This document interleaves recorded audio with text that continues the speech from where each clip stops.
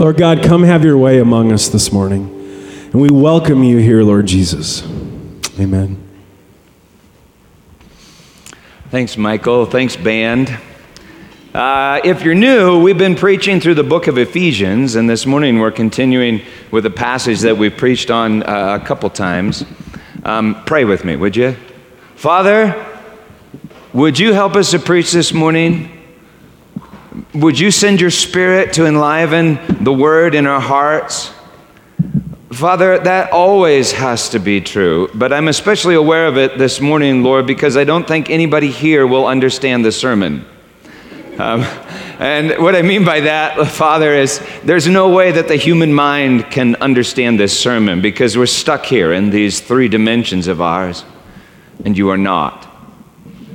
But Lord, would you help us to believe the sermon? Jesus, I thank you that you didn't ask us to comprehend you, to completely understand you, but you ask us to believe you. So by your Spirit, would you help us to believe the word, Father? In Jesus' name, amen. Ephesians chapter 5, verse 1. Therefore, be imitators of God as beloved children, and walk in love as Christ loved us and gave himself up for us, a fragrant offering and sacrifice to God. But sexual immorality, porneia in Greek, and all impurity or covetousness must not even be named among you, as is proper among the saints. Let there be no filthiness, nor foolish talk, nor crude joking, which don't fit. But instead, let there be Eucharistia, thanksgiving. For you may be sure of this, that everyone who is sexually immoral or impure, or who is covetous, that is, an idolater, has no inheritance in the kingdom of Christ and God. Let no one deceive you with empty words. For because of these things, the wrath of God comes upon the sons of disobedience. Therefore, do not become partners, do not partake with them. Now, we've preached on all of this a couple times, but it's still a bit terrifying, isn't it? Sexual immorality, porneia. Jesus said, any man who looks on a woman in order to lust after her, to desire her, epithumia is the word, has already committed adultery in his heart. You know, in Muslim cultures, women wear burqas, black bags over their entire bodies so that men don't lust. I did this interfaith service on this last Tuesday, and the Muslim guy brought his wife, and she had this black burqa on and just this little slit for her eyes. And I remember looking at her eyes and thinking, wow, those are beautiful eyes. Wonder what's under that burqa. I mean, is there any hope for me? I mean, seriously. I mean, it seems sometimes like there's nothing I can do, that there's nothing that can be done. Who will deliver me from this body of death? Wrote Paul in Romans. Sexual immorality, all impurity. That means uncleanness. No dirt. We live on a planet of dirt. Our bodies are made of dirt. God breathed his breath into dirt. That's you. No filthiness. Then Paul says, don't even let covetousness be named among you. The word is pleonexia. Okay, check this out. It's made of two other Greek words, have and more. It means wanting more. Yeah. And we're Americans, right? I mean, our entire economy runs on wanting more. Every commercial is this. Want this. Want more. You must want more. Exodus 20, verse 17, the 10th commandment. You shall not covet your neighbor's house or wife or ox. Got that one covered. Or donkey or anything that is your neighbor's. That's the law. That's the big one. That's the one it ends with. Number 10, that's the law. And the punishment for violating the law is death. And the law must be written upon your hearts. You see, covetousness is something you do with your heart. Yeah, it's hard. And by the way, we are to do all of this without trying. Because Paul just said, imitate God as beloved children. As we preached on 3 weeks ago, beloved children don't try to imitate their father. They just do. I mean, the last word you'd put on little children is responsible. Those children, they're so responsible. Remember I showed you that home movie of my kids putting on a church service when they were little, imitating me? Well, now imagine if I had said to the kids, kids, I'm laying down the law. You have a free will and you are responsible to obey me. Every week you will conduct services in my honor, expressing your great love for me and my relentless love for you. And if you fail, I will annihilate you with consuming fire. Odds are my children would not imitate me as beloved children. They might imitate me as terrified little Pharisees, but not beloved children. Beloved children imitate their father freely in the light of his love. Children are not responsible. And yet, beloved children are irresponsibly responsible. The imitation isn't work, but play. And then it's not desecration, but recreation, recreation. So anyway, don't even let sexual immorality, uncleanness, and covetousness be named among you, writes Paul. Be assured that anyone who is one of these things has no inheritance in the kingdom of God. And this is why the wrath of God comes upon the sons of disobedience. So obey without even trying to obey.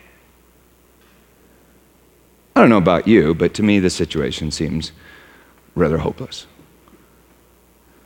Like there's nothing that I can do. There's nothing that can be done. I'm trapped, and there's nothing that can be done. It's as if I'm already dead and buried deep down in darkness already. Let's keep reading. Therefore, do not become partakers with them. For at one time you were darkness, but now you are light in the Lord. Walk as children of light, for the fruit of light is found in all that is good and right and true. And try to discern, more literally, and demonstrate or and discover. Try to discern is one word in Greek, but for some reason the translator feels the need to add the word try. That's a language of responsibility and willpower. But Paul writes, walk as children of the light, and show or discover what is pleasing to the Lord. Take no part in the unfruitful works of darkness, but instead expose them. For it is shame, it's filth, even to speak of the things that they do in secret. But when anything is exposed by the light, it becomes visible. And anything that becomes visible is light. Therefore it says, awake, O sleeper, and rise from the dead, and Christ will shine on you. Epiphesi, from epiphino. It's where we get our word epiphany. So quite literally, Paul writes this, awake and Christ will epiphany you. He will enlighten you. Look carefully. The word means accurately or well. I don't think Paul is saying that we should be full of care. He says, look well then how you walk. Not as unwise, but as wise, making the best use of the time. Literally, in the Greek, it's redeeming the time. Did you know that time needs redeeming? That's an amazing thought, isn't it? Redeeming the time because the days are evil. Maybe that's our problem. Evil. And what's evil? Well, evil must be darkness, right? Because Paul's been talking about darkness. The problem is darkness. Well, how do you battle darkness?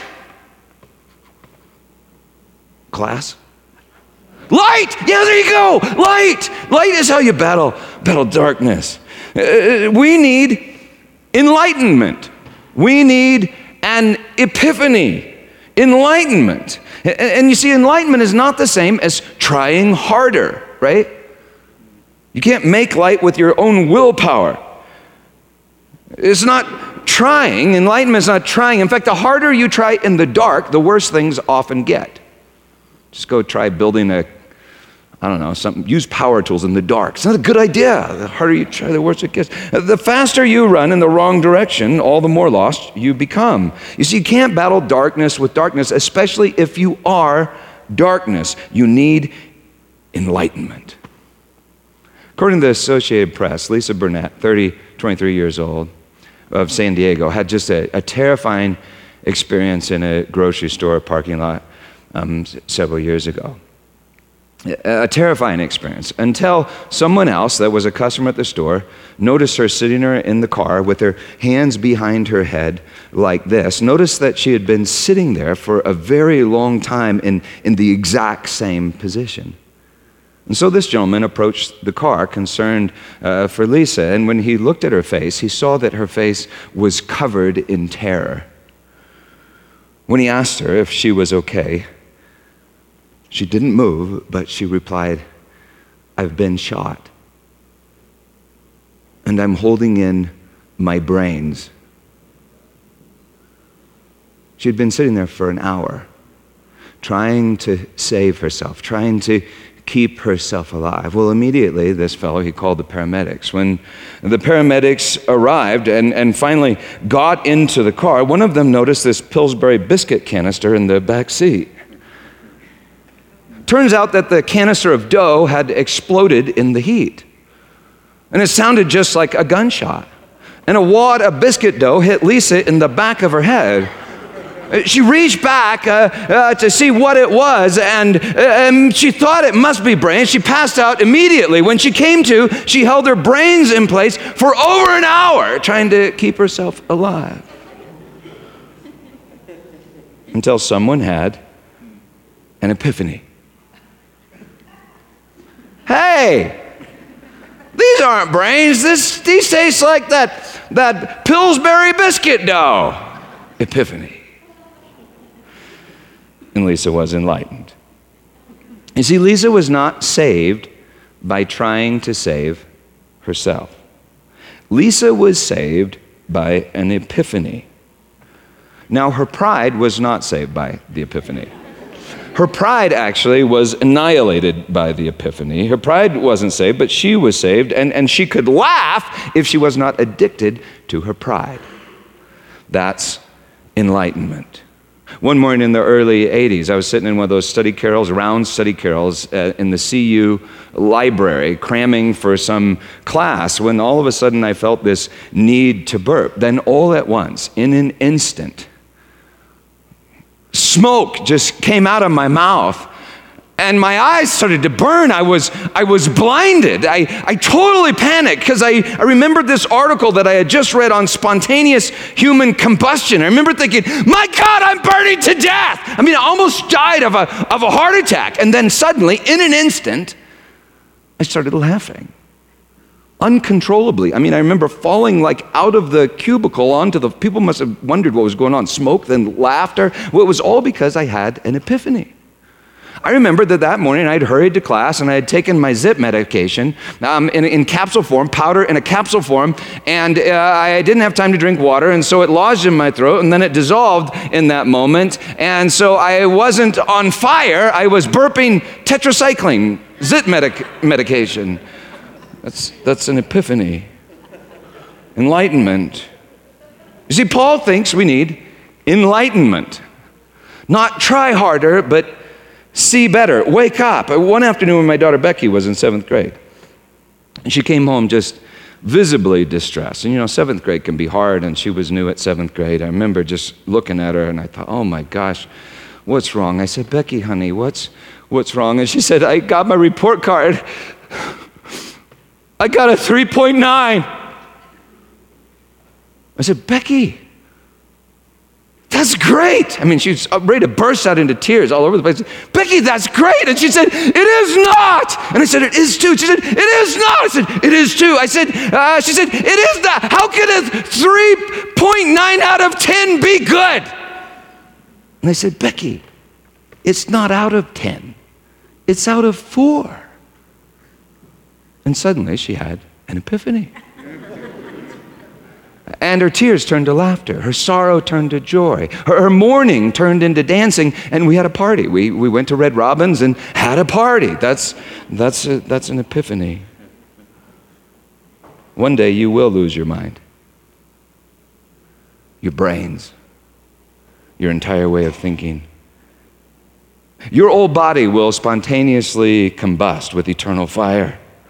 You'll get your report card. All your accomplishments will be nothing but dust, F-. And then you'll have an epiphany. You'll be enlightened. Your tears will turn to laughter. Your sorrow will turn to joy. Your mourning will turn into dancing. Your absolutely worst day will turn into your absolutely best day. That horrid Friday will become Easter Sunday, and it will happen. Because it has happened. It will happen. So the only question is, how long? How long will you sit in your car holding Pillsbury biscuit dough to the back of your head, paralyzed in fear? How long will you keep running from the consuming fire that is your Father of love? How long will you believe that your report card defines you? How long until you believe the good news? You see, the good news really is enlightenment.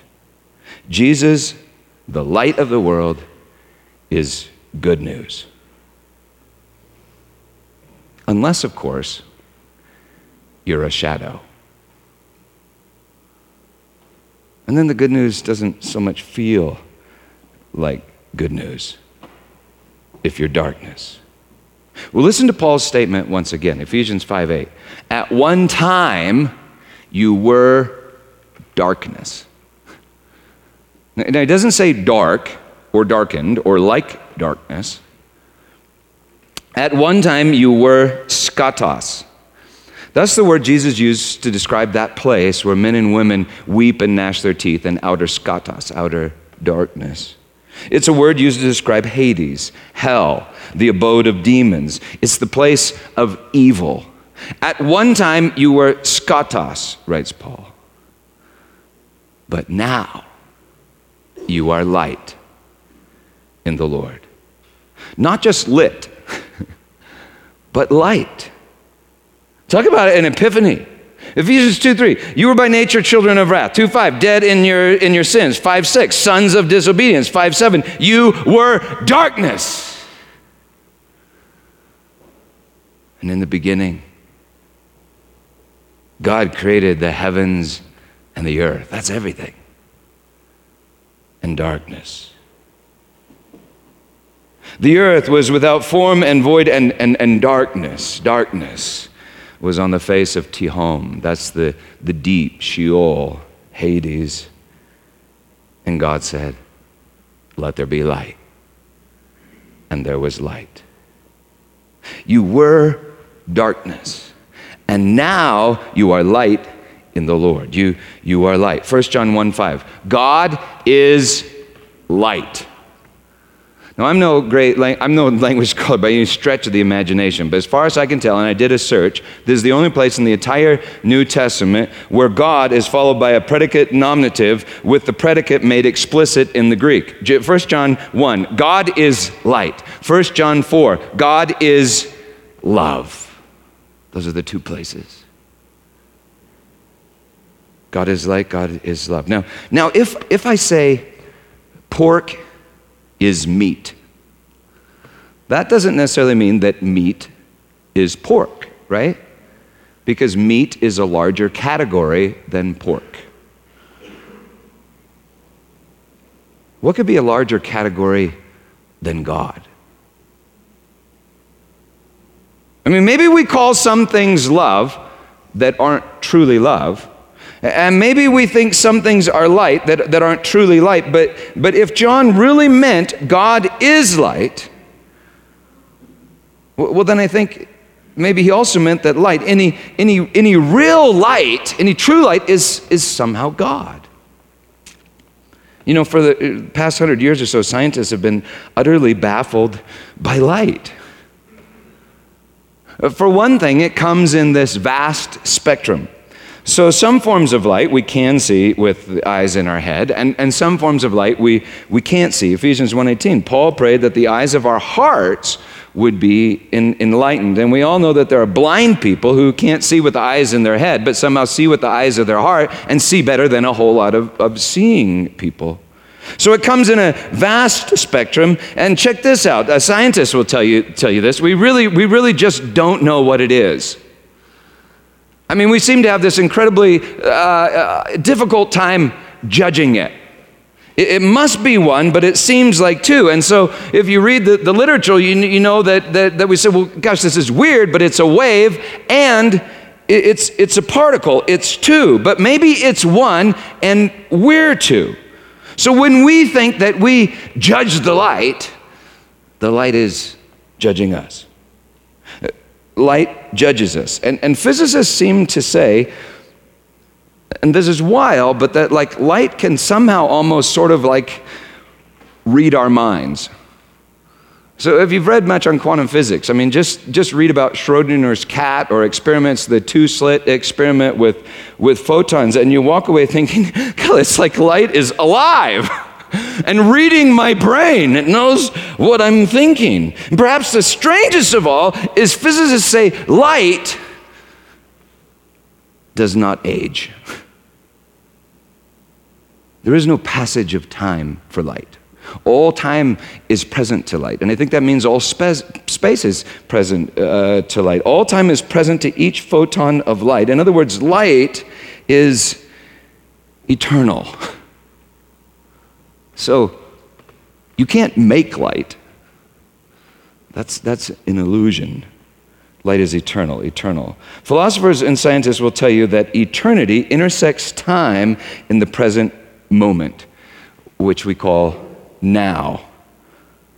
You know, now is when we make decisions or experience perhaps God's decision. Kierkegaard said decision is the awakening to the eternal. I mean, it's just incredible stuff to think about. But anyway, Paul writes, at one time you were darkness, but now you are light in the Lord, and God is light. Wow, God is light. So, what is darkness? Well, darkness is not. That's what makes it so hard to talk about. It's a no thing. It's a no light. No, I am that I am. No substance, but absence. Nothing. No thing, nothing. Nothing is so hard to talk about because it's not. And yet, you know, as soon as you call it nothing, you make it something. And yet that's an illusion because it's really nothing. Darkness is nothing. And that raises a fascinating question. How do you make darkness? Which, now think carefully, which of course is the same as asking this question. How do you make nothing? You see, technically, I'm not sure that nothing can be made, for it is not. We make it not. So I wonder if God made darkness, or just space and time for darkness.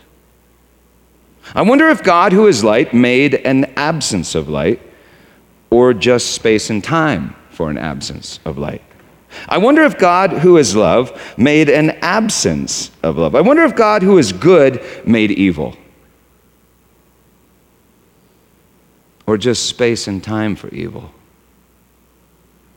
like he made space and time for me. Well, I'm not sure that God actually can make evil or darkness. However, I can. And I'm going to show you how, okay? Casey, this is going to be just like Mr. Wizard, okay? You know, did you ever watch that on Saturday mornings? I'm going to show you how I can make darkness. In the beginning, God said, let there be light in the not light. In the beginning, God said, let there be light. And all I have to do to make darkness is stand in the way of the light. With the spotlight on me, I create darkness. See it? See the shadow? No, you don't. Because it's not. It's not there. It's nothing. What you see is light. Light. You see the light around the not light. You see the substance around the absence, because this is substance and this is absence. And you'll notice that my shadow has a really hard time touching the substance. I mean, it's like my shadow cannot comprehend the light, and yet the light can shine on my shadow. And when that happens, we'll talk about that. We'll talk about that later. But shadow. What you see is light around an empty space shaped like me. An empty space defined by light, but not light. My darkness. You know, when I was a kid, someone gave me this book on hand to shadows, I think it was my mom. And so I remember lying in my bed. I think probably my sister, it was our room, and before bed I'd make hand shadows on the wall, like this one, and I'd say, "Hey Rachel, look, I made a bird." But of course I didn't actually make a bird. I made nothing in the shape of a bird. Or, "Hey Rachel, look, I made a wolf." But I didn't really make a wolf. I made nothing in the shape of a wolf. You see, you could create an entire world this way. I mean, the easiest thing to make is say, "Hey Rachel, look, I made me." The me that I make. Well, the Greek philosopher Plato said, well, not only can you make a world this way, but we actually do make a world this way. In fact, this is the way that we see our world. Now, remember, Paul is writing to Greeks in Ephesus, and Paul knew his Greek philosophy. But what Plato said is we're all like men chained in a cave. We're chained in a cave in such a way that we can only face a wall at the back of the cave. Behind us, there is a fire that's burning, a light. And when we look at the wall, we see shadows, and we mistake the shadows for reality, when in fact, they are shadows of reality. Shadows of eternal reality. And then he talks about how difficult it would be if someone were to enter the cave and break the chains and call those men to come walk in the light, because their eyes would not be used to the light. Bless you. Well, anyway, imagine if I was like a man chained in Plato's cave. And someone said to me, Peter Hyatt, would you just look at yourself? Would you see yourself? Would you judge yourself? Peter, would you find yourself? And after a while, I'd say, hey, I think that's me. That dark thing on the wall, I think that's me, because you see, that shadow, that particular image, well, it expresses my will. When I will something, it moves. I move and it moves. I move and it moves. It expresses my will. So therefore, I think that's me. That's the me that I make. And yet the me I make is not me. It's a shadow of me. Well, anyway, I watch that me for a while and I think, hey, look at that. That me is free.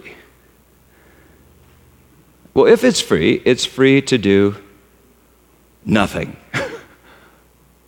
Right? What am I doing? Nothing. I'm moving nothing around. I'm accomplishing nothing. I think I'm free, but I'm free to do nothing. Some say that we all have free will.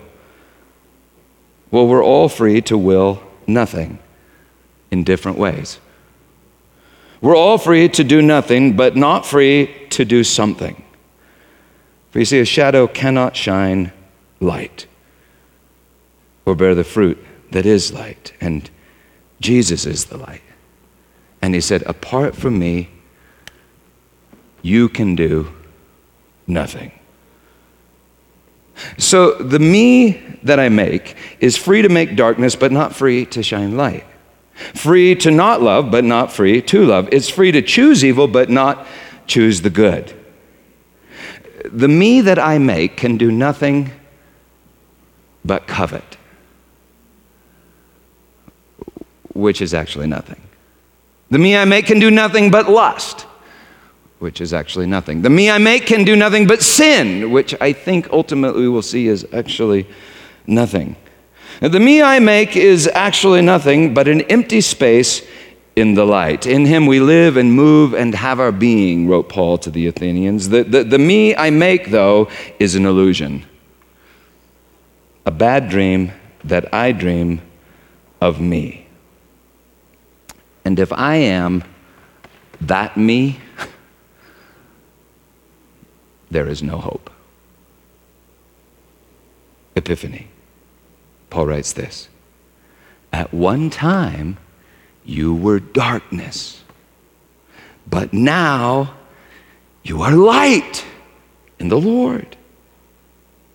You know, he already wrote, put off the old man, corrupted through deceitful desires. Put off the old man and put on the new man, already created in righteousness and holiness. Already. At one time, he says, you were darkness. You know, light defines the darkness and light judges the darkness. The light is a substance, the shadow is the absence. And this is rather counterintuitive, but our brains have trouble with this. But if space and time are created realities, depended, like physicists say, somehow on light, then there would be no space or time for darkness if not for the light.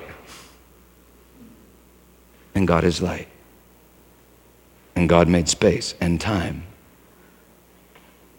God, who is light, made time for darkness. And this is what I'm trying to tell you. The light is eternal. The darkness is temporal. It had a beginning, and it will have an end. The beginning and the end is the light. You were darkness, but now you are light in the Lord. In time you are darkness, but you are eternal light in the Lord. And now is the day of salvation. The moment you believe, eternity touches time, and that moment is now. Eternal life is now. You were darkness, but now you are light in the Lord. And how does Paul know that these people that are hearing him are light? He knows it because the word he is speaking is judgment and creation and life and light. Jesus said to his disciples, you are already made clean by the word that I have spoken to you. So if you hear the word, you can know that you are light. And if you're asking to yourself, did I just hear the word? Of course you heard the word, because you're asking yourself the question, okay? You are light, and light is eternal. And now this utterly blows my mind, and I don't know if I can say this correctly, okay? So you take a long walk and you chew on this later today. But Paul seems to be saying that you have an eternal you. Not a you that just lasts forever in time, but a you that is not bound by time or by space, an eternal you.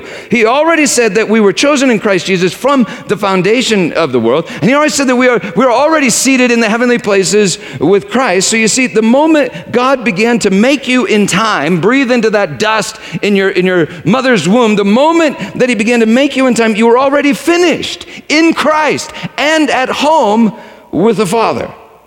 So you're created in time, or perhaps you're revealed in time, yet eternally secure and at home in Christ with the Father. You are an eternally new man and a temporal old man. You are light in the Lord and were darkness. Which brings me back to this fascinating question. Can God, who is light, make darkness? Can God, who is love, make not love? Can God, who is good, make evil? And what is evil? Well, evil is that which God does not will. In other words, can God will what he does not will? I don't think so. But maybe God could will to make creatures that would will what he does not will, and thus know what he does not will, and thus one day be able to will what he does will in freedom. A creature that knows evil but wills the good. A creature that knows not God but eternally chooses God. A creature that knows darkness but forever chooses the light. You know, it seems to me that if he were to actually do that, he'd have to find a way to make the darkness and then fill the darkness with light. But how could God, who is light, make darkness? And another way to ask the question would be something like this. How could a star like our sun make night? The sun can't make night. But maybe the sun could make the earth and shine on the earth. And the earth would cast a shadow that we call night. Maybe God can't make evil, but he can make Peter and shine on Peter. And Peter casts a shadow we call sin.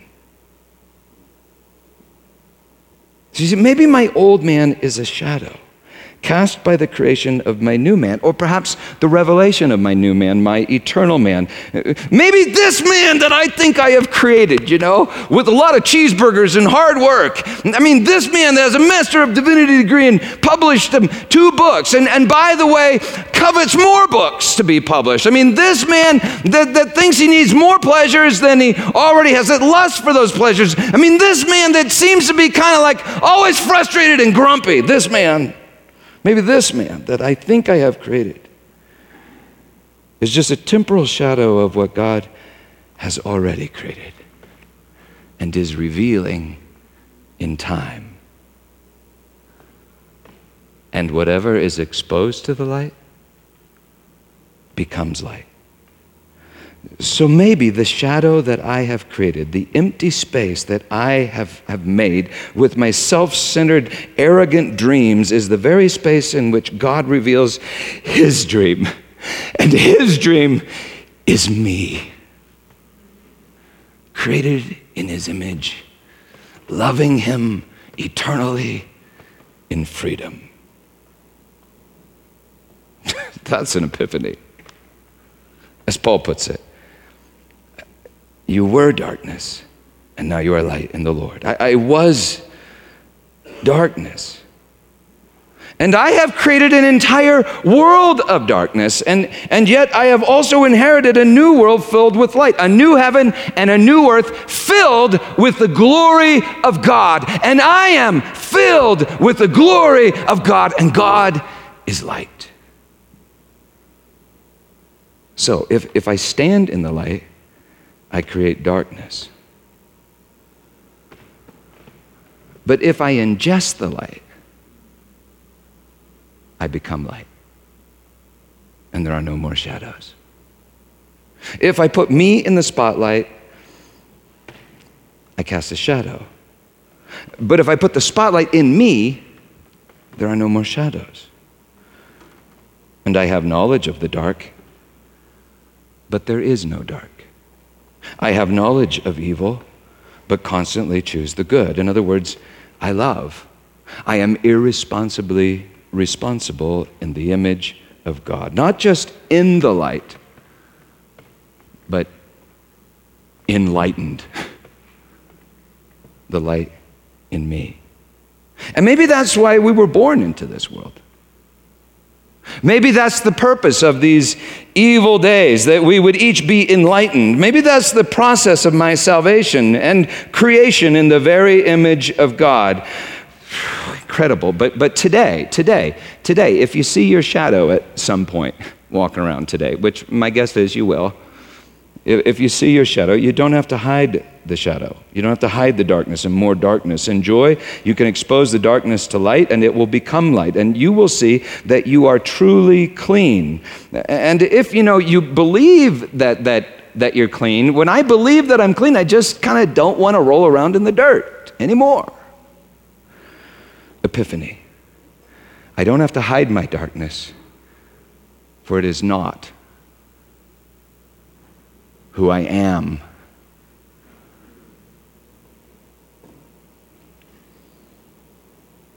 But who I was. But on the other hand, if I think that darkness is who I am, holy crap, nothing is as terrifying as the light. For what happens when darkness is exposed by the light? What happens when I get a little light and I shine the light on the darkness?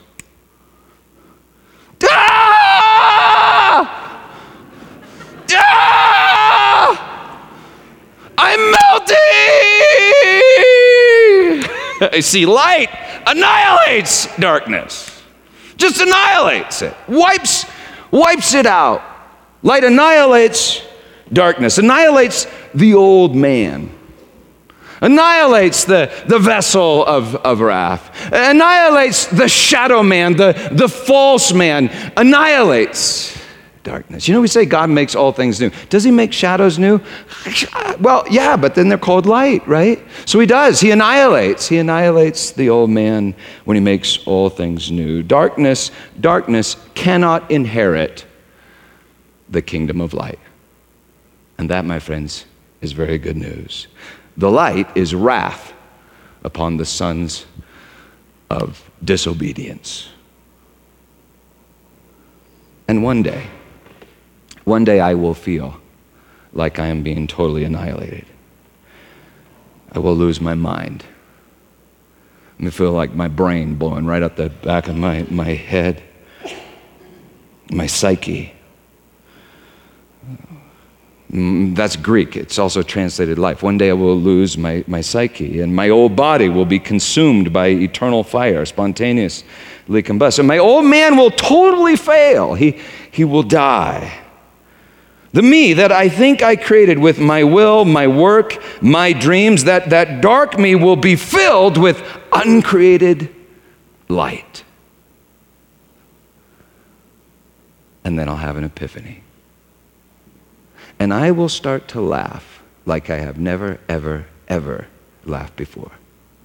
And I will start to party like I have never, ever partied before. And the party will never stop. The worst day will become the best day, the eternal day. And check this out, it can begin right now. When eternity invades time as faith. When the eyes of my heart are enlightened. Then I no longer dream my own dreams. I dream God's dreams. And you know what we call God's dreams? Reality. Exactly. Not a shadow, but the light. I read about old Ramirez. He was crippled crippled and lying alone in his bed. No one was around. He had lived a life of covetousness and lust and impurity, and it was catching up with him, and he could not deny it. Well, old Ramirez, he looked out his window, and he saw his arch nemesis coming up the mountain, walking toward his house. There was nothing that he could do about it. Borgia, his enemy, broke into the house, broke into the front door, came into Ramirez's bed as he lay there, crippled and infirmed, pulled out a gun, and he said, "Ramirez, you will now pay for your crimes. Nothing will deter me from this divine mission of vengeance. Ramirez, there's nothing you can do." And Ramirez said, "Oh, Borgia, come off of it. That was a long time ago. That was a different day." And Borgia said, "No, I'm sorry. It's time to pay. There's nothing that you can do." And Ramirez said, "Well, actually, there is something that I can do." And Borgia said, "What is it?" And Ramirez said, "I can wake up." And he did. And that's enlightenment. You see, when the evil one tells you, "There's nothing you can do, it's hopeless, there's nothing you can do," you can wake up. You were darkness, but now you are light in the Lord. Ephesians 5:14.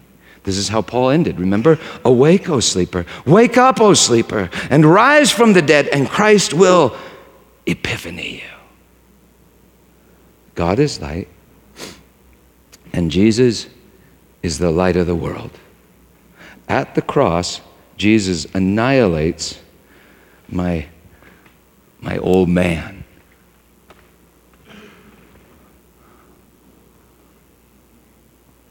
At the cross, Jesus annihilates my old man. Now, the shadow isn't truly real, is it? And yet the pain associated with the shadow, oh, I think that's real.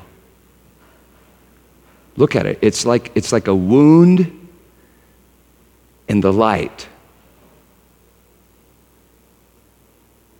Now, can the shadow wound the light? And yet, that even if the shadow can't wound the light did make space and time to accommodate me. You see, I am made at a wound in the light. Like a wound on the side of the ultimate Adam. I'm the bride of Christ. And I bet it hurt. I mean, look at that shadow. It's shaped like me. On the cross, Jesus annihilated my old man. And Jesus is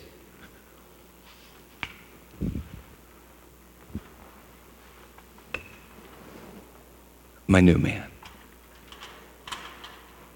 Jesus is the light. Well, to awaken from our dreams, we must trust the light.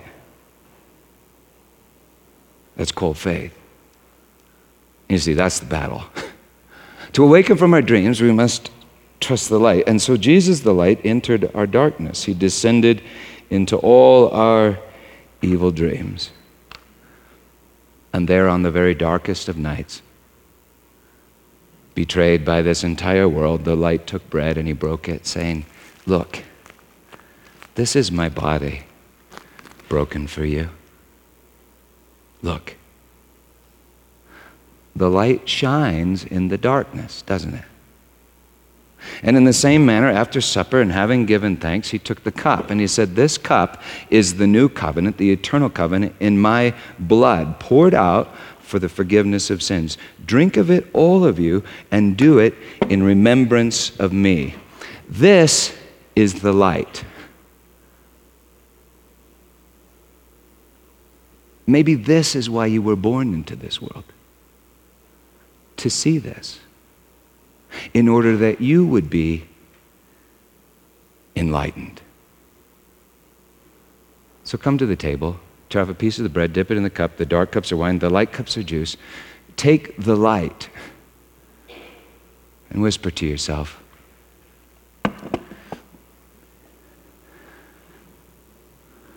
let there be light.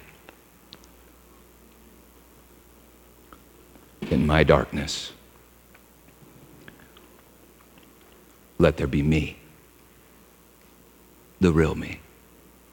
In Jesus' name, amen. You know what? Let's pray this. You just pray this with me, okay? Let's pray it together. You can pray it silently in your heart. Father, I am empty.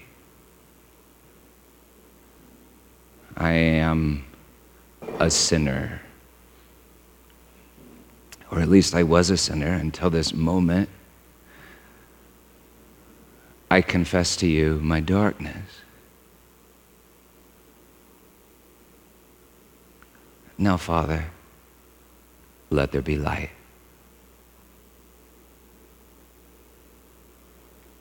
And now I want you to listen to the word of God.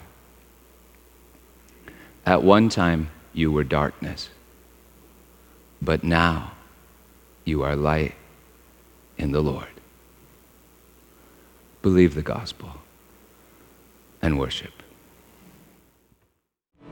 By the cross, you are the truth, you are the life, you are the way. Yeah!